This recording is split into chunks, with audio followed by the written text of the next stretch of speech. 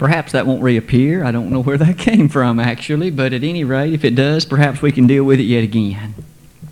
As was already mentioned, how appreciative we can be that we each have the opportunity to be here this evening, the privilege, in fact, that is ours. For in fact, as we've been so richly and abundantly blessed this day in a number of physical ways, what a spiritual feast we've been able to enjoy this morning with our fellowship with God and with His Son, Christ Jesus. And now yet this afternoon yet again, to open the blessed pages of the Word of God, to be enriched and edified by a study therein, and to perhaps be able to march forward more powerfully this week as a servant of the Almighty God. As we make ready for the consideration of the lesson tonight, you may well have noted, as the title even is before us now, what money cannot do. And at the close of the lesson this morning, even Brother Roger had made a prelude to the fact that that would be the subject tonight. And the text is taken from the 49th Psalm, and so it is to that chapter I'd invite your attention as we look at basically all 20 of the verses in a somewhat brief fashion this evening. Psalm 49, verses 1 through 20. The book of Psalms, in all 150 of its majestic chapters, sets forth some of the most remarkable things, for in fact all the books of the Bible are scintillating and powerful in one regard or another. In fact, in many dimensions, perhaps many of them in fact are. The book of Psalms, in fact, touches, it would seem, every aspect, every decision, every major consideration of life. The emotional circumstances surrounding it, great times of decision, information can be found that would be beneficial for us to fully incorporate and use in our daily walk with God. In fact, to bring the point more closely to tonight's lesson, even the subject of wealth and money is addressed throughout the course of these 150 chapters. And in fact, would it not be appropriate to even note that when our blessed Savior lived in the flesh and preached here upon earth, one of the most common subjects of His preaching was in fact wealth and money. As we remember the teaching of Jesus, the things that He set forth by virtue of His presentations, might we never forget that two of the most oft occurring subjects in all of His presentations were these: money and hell. Might we perhaps note very briefly there's a critical element of association there. The proper use of funds, the proper stewardship of money. And so it is tonight what money cannot do. You and I live in a society in which it often seems as though we're encouraged to believe that money makes nearly anything possible. But in fact, the psalmist sets before us in this psalm tonight the fact that there are some things money not only has never been able to do, but will never be able to do. With that said, let's divide the chapter into various segments and look at all three segments into which we will divide it. First, let's begin by considering the opening 5 verses of the 49th Psalm, and let us read them. Hear this, all ye people. Give ear, all ye inhabitants of the world, both low and high, rich and poor together. My mouth shall speak of wisdom, and the meditation of my heart shall be of understanding. I will incline mine ear to a parable. I will open my dark saying upon the harp. Wherefore should I fear in the days of evil, when the iniquity at my heels shall compass me about? We hinted just briefly a few moments ago of the power that in fact the subject of money and wealth seems to possess. Note, if you would, in verses 1 and 2. The subjects now set before our mind are those which should not bypass any of us. Whether we think offhand that we need the instruction to shortly come before us or not, we would do well to humble ourselves and realize this is for all people, low and high, rich and poor, all inhabitants of the world, verse number 1. In fact, do we not understand that wealth and money seem to be a vital part of the thinking of so very many in all of us? At one time or another must wrestle with and deal with the very matters with which it relates. I'm somewhat reminded as we think about that, about the character of verse 3. Because the idea now is that the author says these are words that involve wisdom. These are words that involve understanding. Sometimes when we're younger and we are anxious to undergo maturation and reach a time when we are somewhat more wise, we come to realize that some of the early thinking in our life was a bit on the side of foolishness. Here, the inspired writer David helps us see that it matters not whether we be young or old. Might we listen carefully to the words of the inspired writer? And notice in verse 3, this is wisdom. This is wisdom.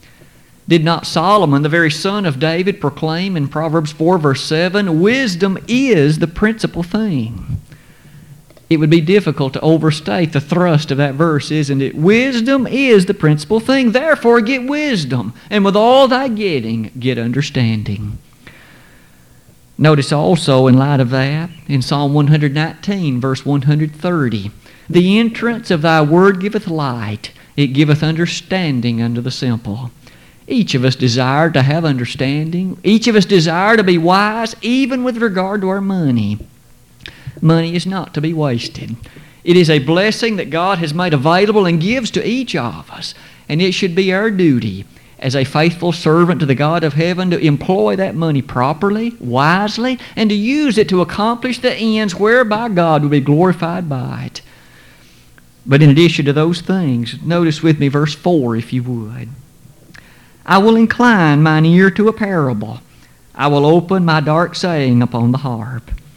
It would appear that David, in many instances, set the thoughts of his mind actually to music. Now, not as though they were always employed in a service that would be a worship service. There are 3 hints in this chapter that appears to have been the case. Namely, that the ideas were set to music. First of all, this reference in verse 4. But notice also verses 13 and 15. The closing word in each one of those 2 verses is the word Selah. Though that word is not defined in any of the 150 Psalms, it would appear that in fact it is a musical term that supposedly divides and sets forth the musical idea, perhaps much like a rest in the language of our music of today. You arrive at a certain shaped note and it's a rest note, and perhaps that was the same in the word Selah, which again the Hebrew does not define rather directly for us. But with that noted, verse 5 comes to our first major crescendo of the chapter. This information for each of us. Wherefore should I fear in the days of evil, when the iniquity of my heel shall compass me about? Many of us could testify very thoroughly and powerfully to the fact that the days of evil shall come our way. If we live long enough, we each shall experience it. Troubling times that shall compass us about, and it may leave us in a state of wonderment, pondering exactly where is the end of this tunnel.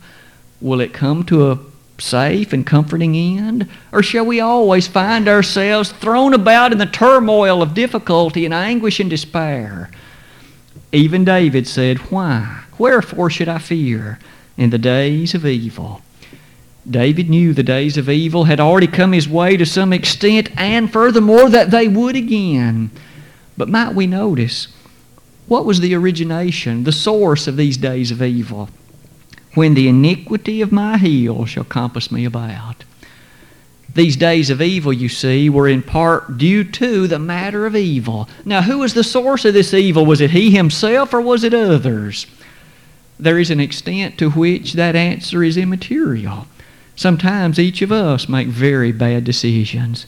We live to regret them. If only we could turn back the clock and change the course of life that we chose to follow, things would be different. However, sometimes we suffer for the decisions that others make. Perhaps they have made a foolish decision. They have chosen a course in life that was not in their best interest. And because of our love for them or our association with them, we too must aid in the bearing of that burden. You see, the days of evil may touch us whether we ourselves or others whom we love have in fact made that decision.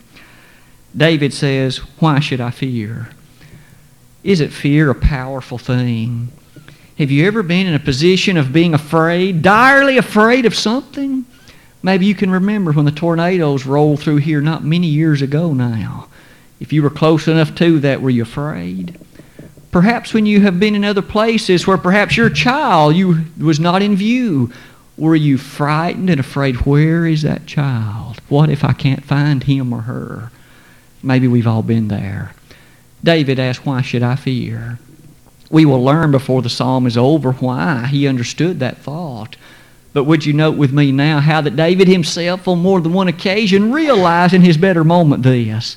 Note with me Psalm 56:11. In God have I put my trust. I will not be afraid what man can do unto me. David himself, that son of Jesse, was one who in fact was stated to be a man after God's own heart, and he said, in God I've put my trust. I will not be afraid what man can do unto me. You and I are left to appreciate that Jesus himself left similar words to that in his own life. Fear not him which can kill the body, and hath nothing more than he can do, but rather fear him which can kill both body and soul in hell, our Savior declared. Matthew 10, verse 28. In fact, not long before our Savior ascended back to glory in Matthew 28, verses 19 and 20, he said, I'll be with you always, even unto the end of the world. In Hebrews 13, verses 5 and 6, the Hebrew writer, again speaking the very nature and power of God's faithfulness through Christ, uttered these very great words as well when he also said that you and I ought not be given to covetousness, which sounds a lot like a partial reference to money and wealth. Be not given to covetousness, for the Lord has said, I will never leave thee nor forsake thee. When you and I appreciate that fact, our mind races to Romans 8:31, in which we read, if God be for us, who can be against us? It is a never-ending fact that David understood here that the thought of this matter, and it shall relate to money before we're finished, is such that the fear and evil that can often surround the pursuit of it is such that David understood that with God as his helper, things would in fact be all right. He would not need fear. That opening section has prepared us to, in fact, go on to the next section. The next section to which we shall look is verses 6 through 13. I'd invite your attention to, as we read those verses, and return to make some comments about them. They that trust in their wealth and boast themselves in the multitude of their riches, none of them can by any means redeem his brother, nor give to God a ransom for him. For the redemption of their soul is precious, and it ceaseth forever, that he should still live forever and not see corruption. For he seeth that wise men die, likewise the fool and the brutish person perish, and leave their wealth to others. Their inward thought is that their houses shall continue forever, and their dwelling places to all generations. They call their lands after their own names. Nevertheless, man being in honor abideth not. He is like the beasts that perish. This their way is their folly, yet their posterity approve their sayings. Selah. Beginning with verse number 6, as we return our attention to that verse, and especially the one that follows it for the present time, we note that David makes reference to the fact that there are those who place their trust in their wealth, which is the directly opposite place to put one's trust in the verse to which we just looked. He said, I'll not be afraid with my trust in God. But now in contrast, there are those, David said, that put their trust in their wealth. Isn't it interesting how in some ways the human family has changed? Virtually none.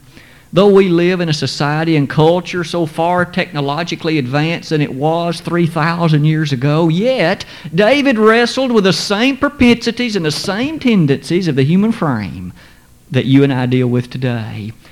There were those back then, though they may not have had as much as you and I have, who nonetheless put their trust in the size of what they owned. Verse number 6. Did you note with me the interesting way that the English as well as the Hebrew presents this? Verse 5 had ended with a question, and it made reference to iniquity. Verse number 6 picks up the idea, and thus we conclude and note that the language affirms it, that the iniquity to which David referred in verse 5 is precisely due to the pursuits of those who place their trust in their wealth in verse 6. Note the word iniquity. That is not a good thing. In fact, it is a sinful thing, because our God is a jealous God, and trust not placed in Him is thus misplaced, and hence we thus cause great hurtfulness and disappointment to the God who made us. Might it be noted that they that trust in their wealth and boast themselves in the multitude of their riches. Have you carried on a conversation with anyone whose thought seems not to turn very far from what I have accomplished and what I have earned and what I have done? After a while, one gets a bit tired of language like that. We understand perhaps that at times language like that may well be appropriate as a person makes reference to some element, but to always refer to one's activities in that way seems to hint at a boastful disposition in which one has misplaced his trust, placing it rather in what he has and not in the one who allowed him to have it. The fairness of verses 6 and 7 ask us to notice amazingly the following. None of them can by any means redeem his brother, nor give to God a ransom for him. Question. Regardless the size of that bank account and the number of acres owned and the number of cars in the garage and the great deal of clothing that may fill a closet, can any of that redeem either oneself or anyone else? We each know the answer to that question, having been schooled in the education of the Bible, but do we not need reminding of that truth? Even David, and might we remember that David was a very rich man, not so much so as his son, but he himself was king of Israel.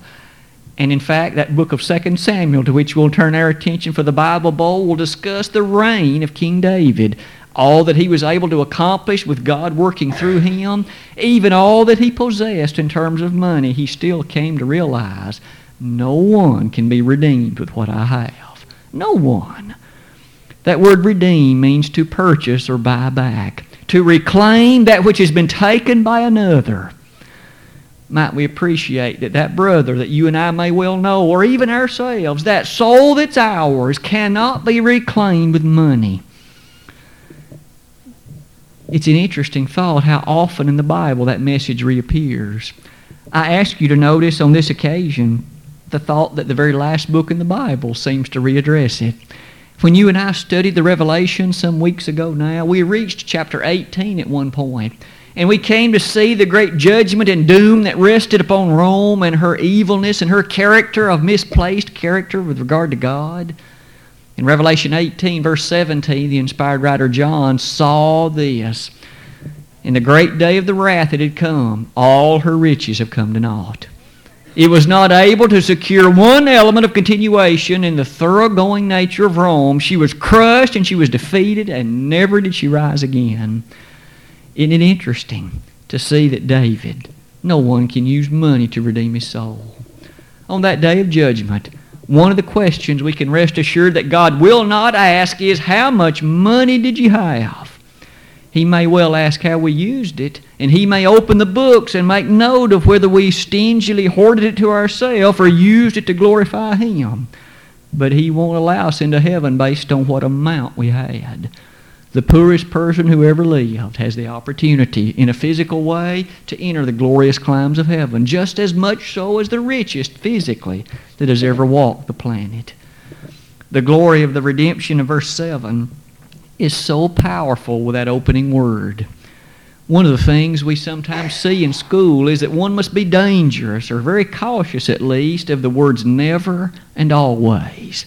When there's a true-false question with one of those in it, usually a youngster learns to read carefully. Notice here, David has no problem using that word. How many, David, can be redeemed with money? None of them. Not even one. In Zephaniah, one of those minor prophets of the Old Testament, chapter 1, verses 17 and 18, remind us that even Judah thought that she could use money to aid her longevity so that God would look favorably upon her and not allow the Babylonians to conquer. Oh, how she was mistaken. For the prophet Zephaniah was sent by God and reminded them that your riches will avail you nothing. Rather, it is only trusted and placed trust in God. Notice also verse number 8 as the thought continues. For the redemption of their soul is precious, or to say that differently, life is costly. In fact, the American Standard renders it in that latter way. And finally, it ceaseth forever. That money, you see, will fail to accomplish the matter of redemption. It's just that simple. Doesn't that then cause us to ponder, Do you and I not know of those who meander their way through life from cradle to grave and learn at an early age to think so highly of money? They work for it. They perhaps on occasion will advantage themselves by disadvantaging others solely for its sake. And yet in the final analysis, what good is it? True enough, we may put physical food in the body with it. True enough, we may in fact accomplish other things necessary like clothing ourselves, but this might be noted.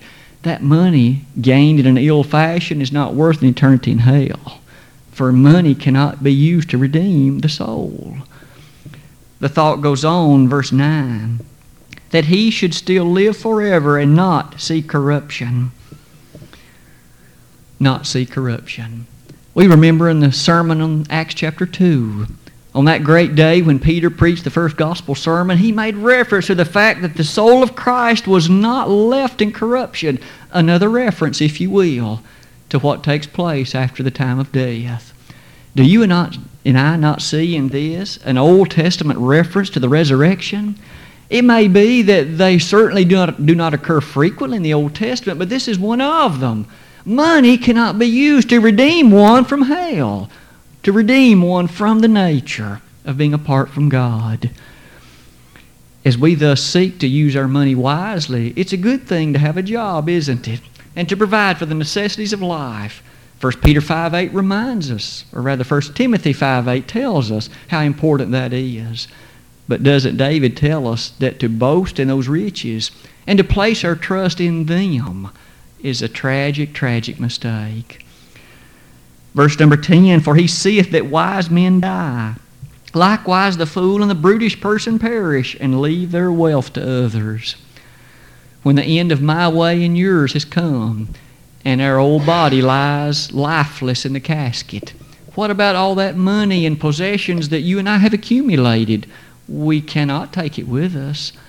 As has often been noted, perhaps with a bit of humor in it, but it ever is true. How often have you and I seen a U-Haul behind a hearse? It simply is not observed, for it does no good. All those things, thus, that we've accumulated shall be left for another. Be it our children, be it by the execution of our will, it matters not. It's left to someone else. Will they use it wisely? At that point, we will no longer have any control over how they use it. We would trust that they would wisely employ whatever may be given. But notice, the wise, the fool, and the brutish person alike all will leave what they have to somebody else. What's that word brutish employ? What does it signify? That's a word that does occur more than once in the Old Testament. It has to do with a degree that relates to the character of not being unlike an animal in the sense that one lives, but he has a degree of stupidity. He hasn't risen to the level of honesty to use the talents and judgment that he ought to use. He lives in a simple fashion, not in light of the truth that's around him, and not in light of the good sense that God has given.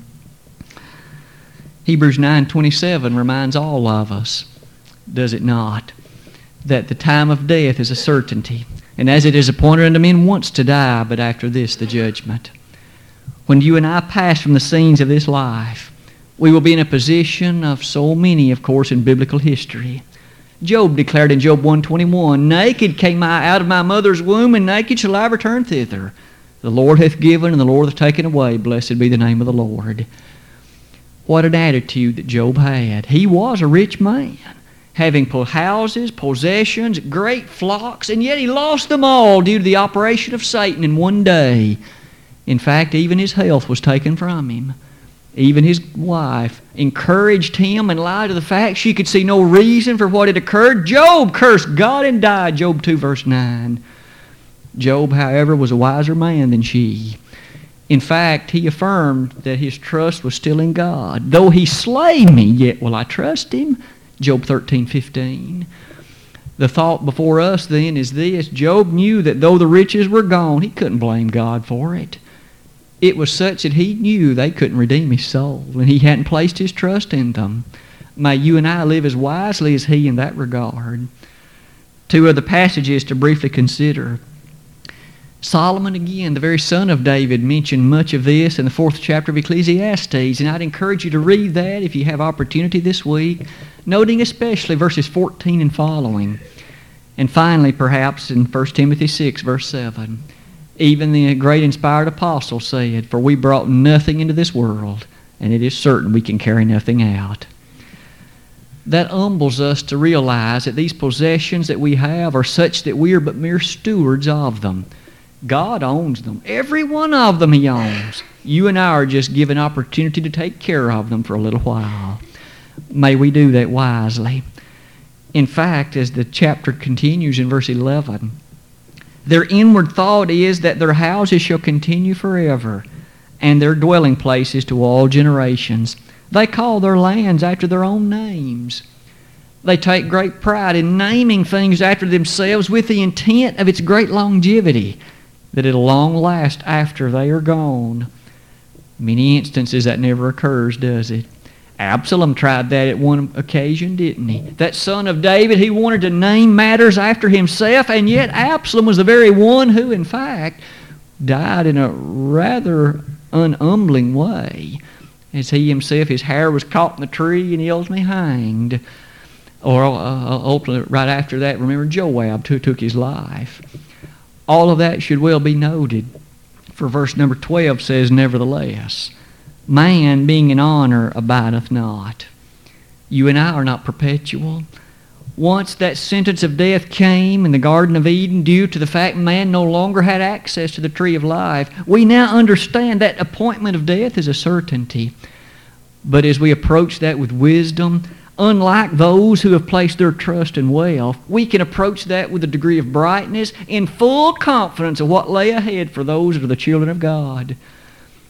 Notice verse number 12, "He is like the beasts that perish."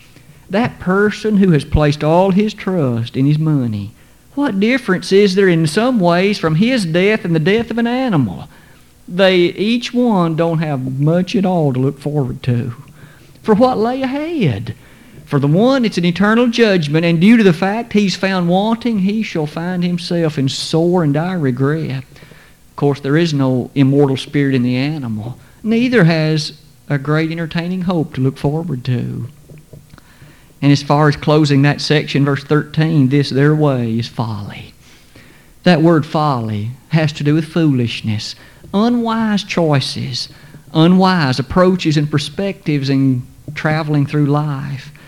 Yet their posterity approve their sayings. As sad as these thoughts have been, isn't it true that sometimes those who have made great wealth for themselves and placed their trust in it are such that men clamor to be like them?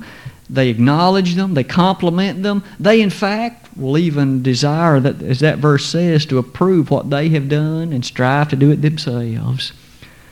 Such a thing is again very sad indeed. Because one of the great examples that we may point out is none other than the thought of what is seen perhaps nextly. As these verses have drawn us to this particular place, in Matthew 25, verse 46, we read about the thought that man is an eternal being. That is to say, the time of our death is not the end. That spirit has simply gone elsewhere to Hades to await the time of the Savior's second coming. On that occasion of His coming, we shall then be judged in accordance to that which the life has done, according to our works. Revelation 20, verse 15. These thoughts have prepared us for the last section in the chapter, verses 14 through 20. In light of these, I would ask that we again read that and draw our conclusion to the lesson this evening. Like sheep they are laid in the grave. Death shall feed on them, and the upright shall have dominion over them in the morning. And their beauty shall consume in the grave from their dwelling. But God will redeem my soul from the power of the grave. For He shall receive me, Selah. Be not thou afraid when one is made rich, when the glory of his house is increased. For when he dieth, he shall carry nothing away. His glory shall not descend after him. Though while he lived he blessed his soul, and men will praise thee when thou doest well to thyself. He shall go to the generation of his fathers, they shall never see light. Man that is in honor and understandeth not is like the beasts that perish. Just as certainly as we have noted the statement earlier, it is even now more profoundly set before us. Like sheep, they are laid in the grave. Money was not able to prolong their life. Their money was not able to prevent their death. Those who have placed their trust in money come to the same end as you and I who have not done so. They still must die. And in this verse, there is nonetheless one of the most intriguing, one of the most scintillating passages anywhere in this chapter. Let us notice it again. The upright shall have dominion over them in the morning. When is the morning? All are laid in the grave, the upright and the wicked alike. But in the morning, the upright shall have the dominion. No doubt a reference to that glorious morning of resurrection when our Savior shall have returned and all will arise. The dead in Christ shall rise first, having the dominion over those who are not found right.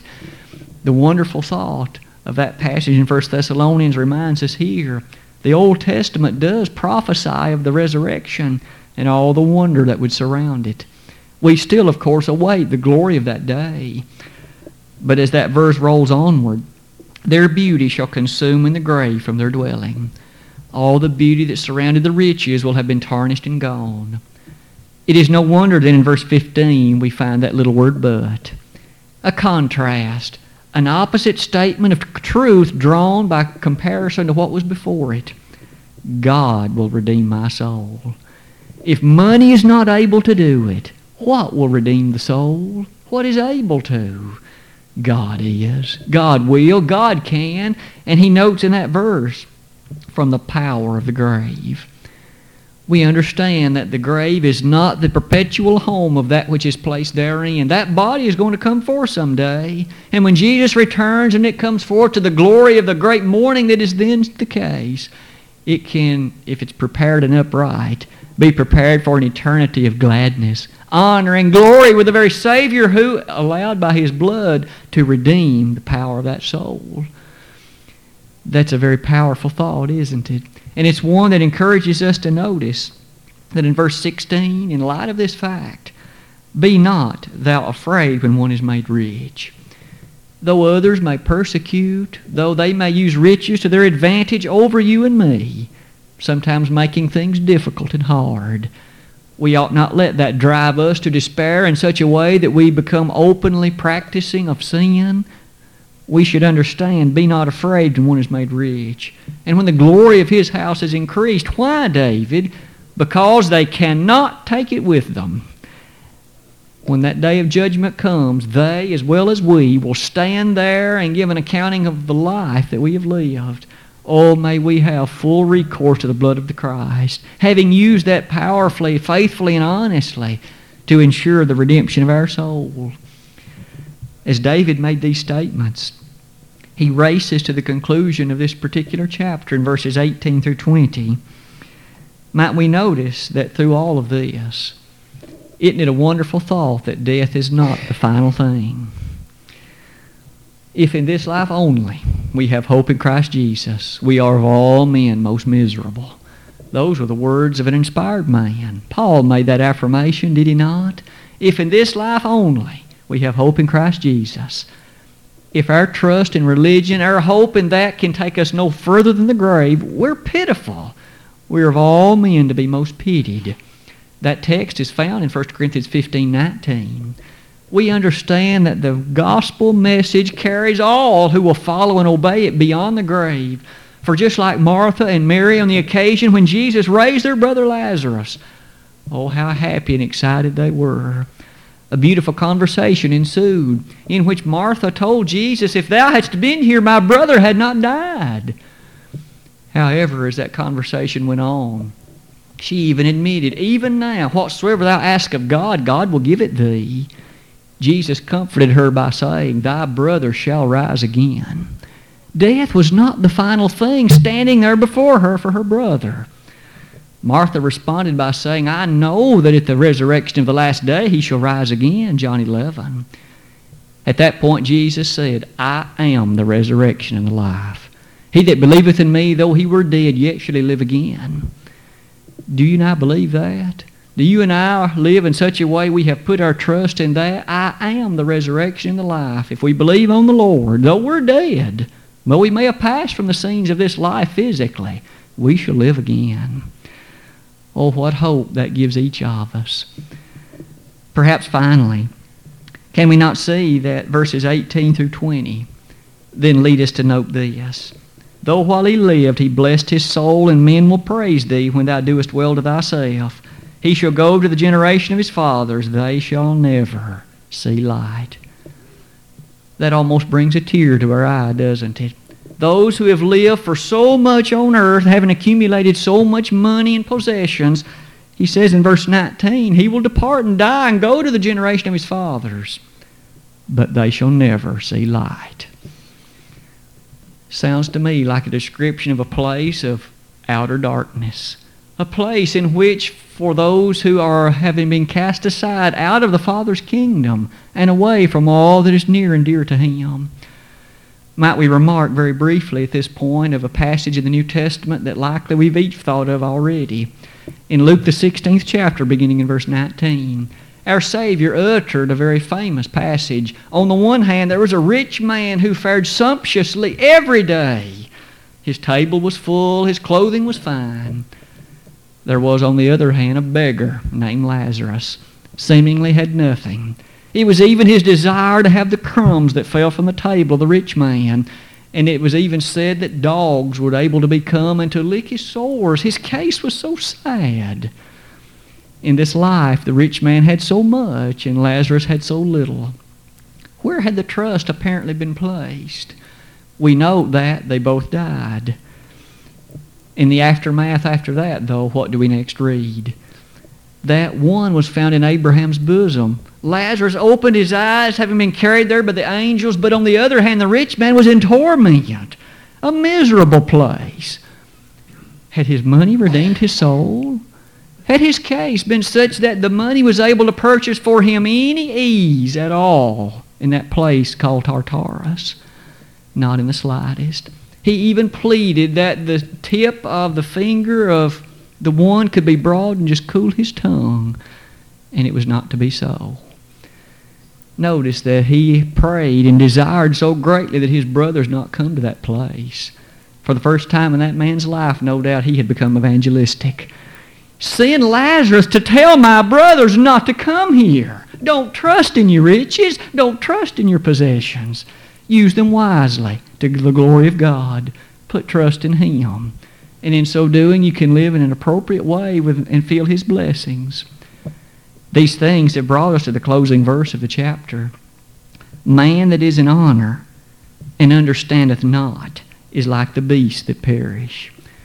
God has made us honorable beings. We are not like animals. We are not animals. He has made us in his image and in his likeness, Genesis 1 and Genesis 5. And in that sense, we carry all the character that goes along with being made in God's image and all the glory that associates with it. But notice, though you and I are made in honor, if we choose not to understand the truths of Psalm 49, if we nonetheless trust in these riches and money and wealth that God has made, notice he says we're just like an animal that perishes. We have no more hope than the animal does. We have no more expectation to longingly look forward to than the animal. May we be wise. The closing verse in the book of Hosea perhaps also begs the question, who is wise and he shall understand these things? Prudent and he shall know them. For the ways of the Lord are right, and the just shall walk in them, but the transgressor shall fall therein. On which side of that do you and I find ourselves tonight? Are we on the side of wisdom, in which we understand what money cannot do? Or have we become so tempted to think that money is the answer to the greatest of life's problems? We shall be sorely disappointed if that's what we think. Money cannot answer those greatest questions. Money is a tool to be used wisely. May we use it in that fashion. Tonight, are you a member of the blood-bought body of Christ? Have you given your life over in humble submission to the character of his commandments? Have you been washed clean in the blood of the Lamb? Has the message of the gospel overwhelmed your life to the point of knowing the eternity that lies beyond for those that are prepared? If that gleam has brightened your eye in days past, but you have allowed the glory to slip from you, you become overwhelmed with money and wealth and other things that have distracted you from the central truth of the life of Jesus. We would be happy to pray on your behalf tonight that that could be forgiven and taken away, and a rededication of your life could take place. If either of these things would be the need of your life and heart tonight, Brother Harold has chosen a song of encouragement. If we could help you, would you not let it be known even now while together we stand and while we sing?